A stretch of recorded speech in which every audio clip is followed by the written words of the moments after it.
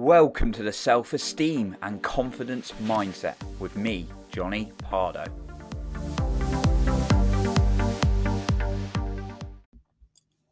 Are you in a place where you just can't keep track of your emotions and it's becoming very difficult to progress towards your goals? Well, today I'm going to go through some pointers on this. Welcome to the Self-Esteem and Confidence Mindset podcast with me, Johnny Pardo, here to help you take control of your self-esteem and confidence. First of all, before we go into the episode, a long overdue thank you for all the listeners of this podcast. Thank you to you. I've now hit over 120,000 plays on the podcast, and it's such a great feeling to touch so many people's lives with the podcast and messages I've been getting. So thank you so much if you sent me one of those. And thank you for listening to today. I appreciate you as always. So on to the episode. I've been in a place where my emotions were really on top of me. Sometimes I'd be up and down like a yo-yo. I'd be really happy, and then suddenly I'd have these really dark moments of feeling very down, quite anxious, feelings of hopelessness, and very lonely. I've been in places where even though I had lots of friends and family around me, I felt very alone inside. So we're all human. We all can feel up and down. Of course, no human being can feel 100% happy all of the time. But what we want is for you to feel happy and good and energetic the majority of the time. Most importantly, feel your self-esteem and confidence are at great levels. Now, I've noticed a pattern on myself, clients, and what I generally pick up in people around me, or mostly these days with the lockdown situation, a lot online. People, and I, especially in the past, focus too much on things we cannot control. I'll say that again. We focus too much on the things we cannot control. And that is always a recipe for disaster, because our emotions are left to things outside our control completely. And I've definitely been there. I felt good when things were going my way, or something good happened, someone praised me, something good happened at work or whatever. But then when things have gone not my way, so perhaps my coaching business wasn't going so well in the beginning, I used to feel like this a lot. When I was in the job world, when things weren't going my way, I felt hopeless. I felt useless. Even book sales, I was too focused on the numbers. When like someone put a good review, I felt amazing. But when I didn't, or maybe I got less sales than I wanted, I felt awful. And you might have a completely different situation.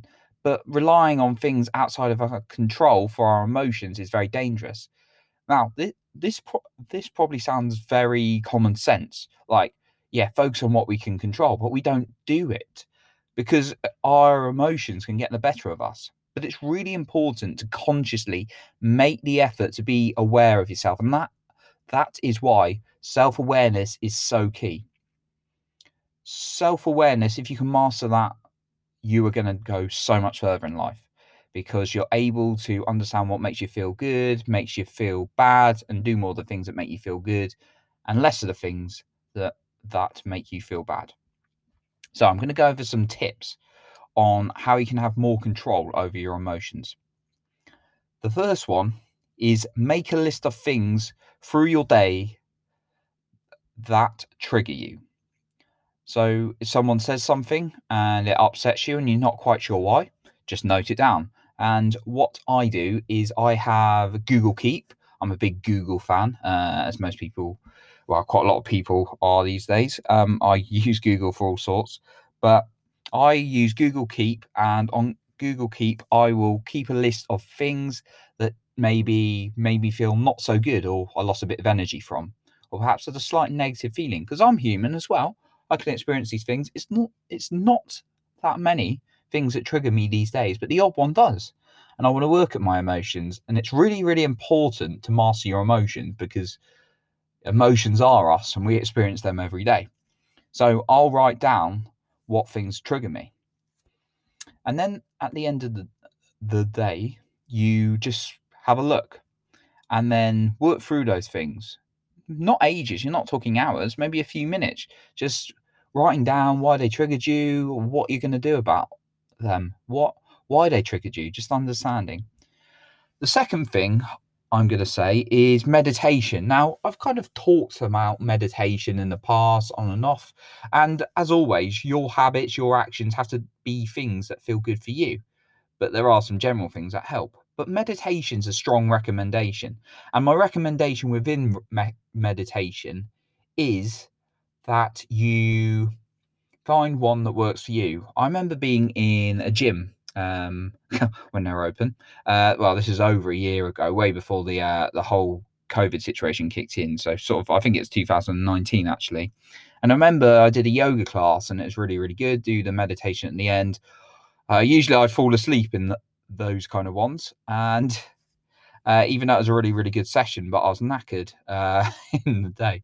And anyway, me and the yoga teacher were discussing it, and some other woman was in there. Now, this woman was very strongly opinionated, and she was saying people meditate in the wrong ways, and I disagree. Like, meditation is going to be different. We all experience it in different ways. Now, how a monk meditates is going to be completely different. Now, they can sit through whole days and meditate, and it definitely looks like they get good feelings from them.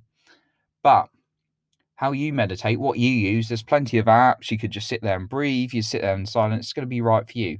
But what meditation allows you to do is really see your emotions, see outside of yourself, and just be present rather than getting caught in them. So that's my second tip. Try and find the right meditation for you. And there's plenty of good apps. There's Headspace, there's Calm, many out there. The third one is get a coach or a therapist. Okay. Right. So a therapist or counselor, so they can be slightly different as well within those. If you want to really dive into your past, you're really struggling with trauma, you probably you do need professional help, because you really need to explore your past, and that can help you work through that emotion a bit. But a coach can help you when you're sort of overloaded, you're trying to progress further, and you're kind of a little bit stuck. You want to progress, you want to understand what your right actions are, get a bit of clarity on yourself. A coach can help that. So I definitely promote that.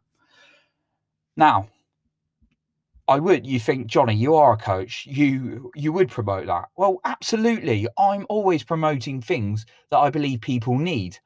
I wouldn't be doing my job if I didn't promote things people need. There's too much in this world of people holding back and telling people about, things that could benefit them. I don't think we share enough information with each other.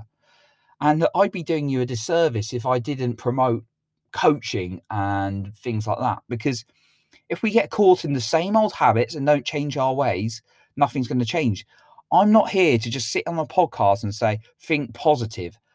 That does not work. You need to get a series of habits and actions that make you feel good on a consistent basis.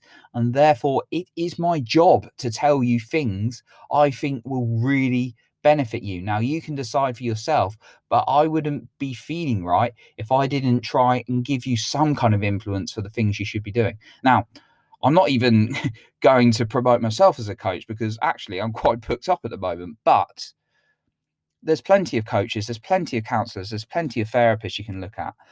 This is a really, really strong recommendation. Having been through counseling, having been through a coaching, I still have a couple of coaches. I'm always going to have a coach. They can help me see things. I'd probably look to get counseling in the future, just because it allows someone else to really help me work through my emotions. So that's my third recommendation, and one I feel really, really strong with. There's often, and I wasn't even going to talk about this, there's often the fear of people saying, oh, I can't afford this, I can't afford that, which is, to be honest, not usually the case. It's usually a case that we just don't prioritize the right thing. It's like when we say we don't have time. If we really want something, we'll find a way, even if it takes us a bit of time. You might not be able to have something straight away, but sometime if you really want it, you'll go for it. And not just counseling, not just coaching, not just therapy, but anything.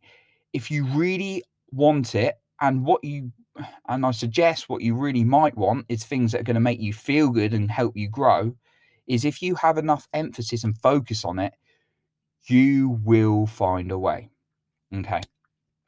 So I was very strong about point 3 because I think it's so key. And point number 4, and again, this is using my past experience. I used to be in that way of like, oh, I can't have the time to do this. I can't get the money together for that. It was just me blocking myself. It is me going into the unknown, me coming up with fears. And I don't want you to do the same. I want you to find the best ways for you. I want you to progress. I don't want you to just listen to things and think, oh, that sounds good, and then take no action. Okay. And point number 4 is get enough sleep.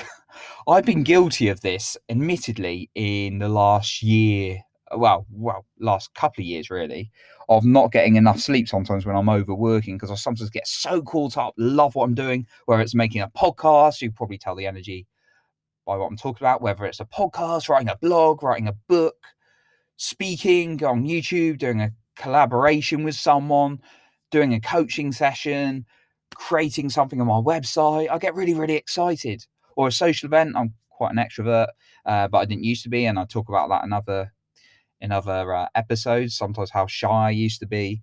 But I just love all these things, and I can sometimes get carried away and not get enough sleep, and then sometimes it impacts on my mood.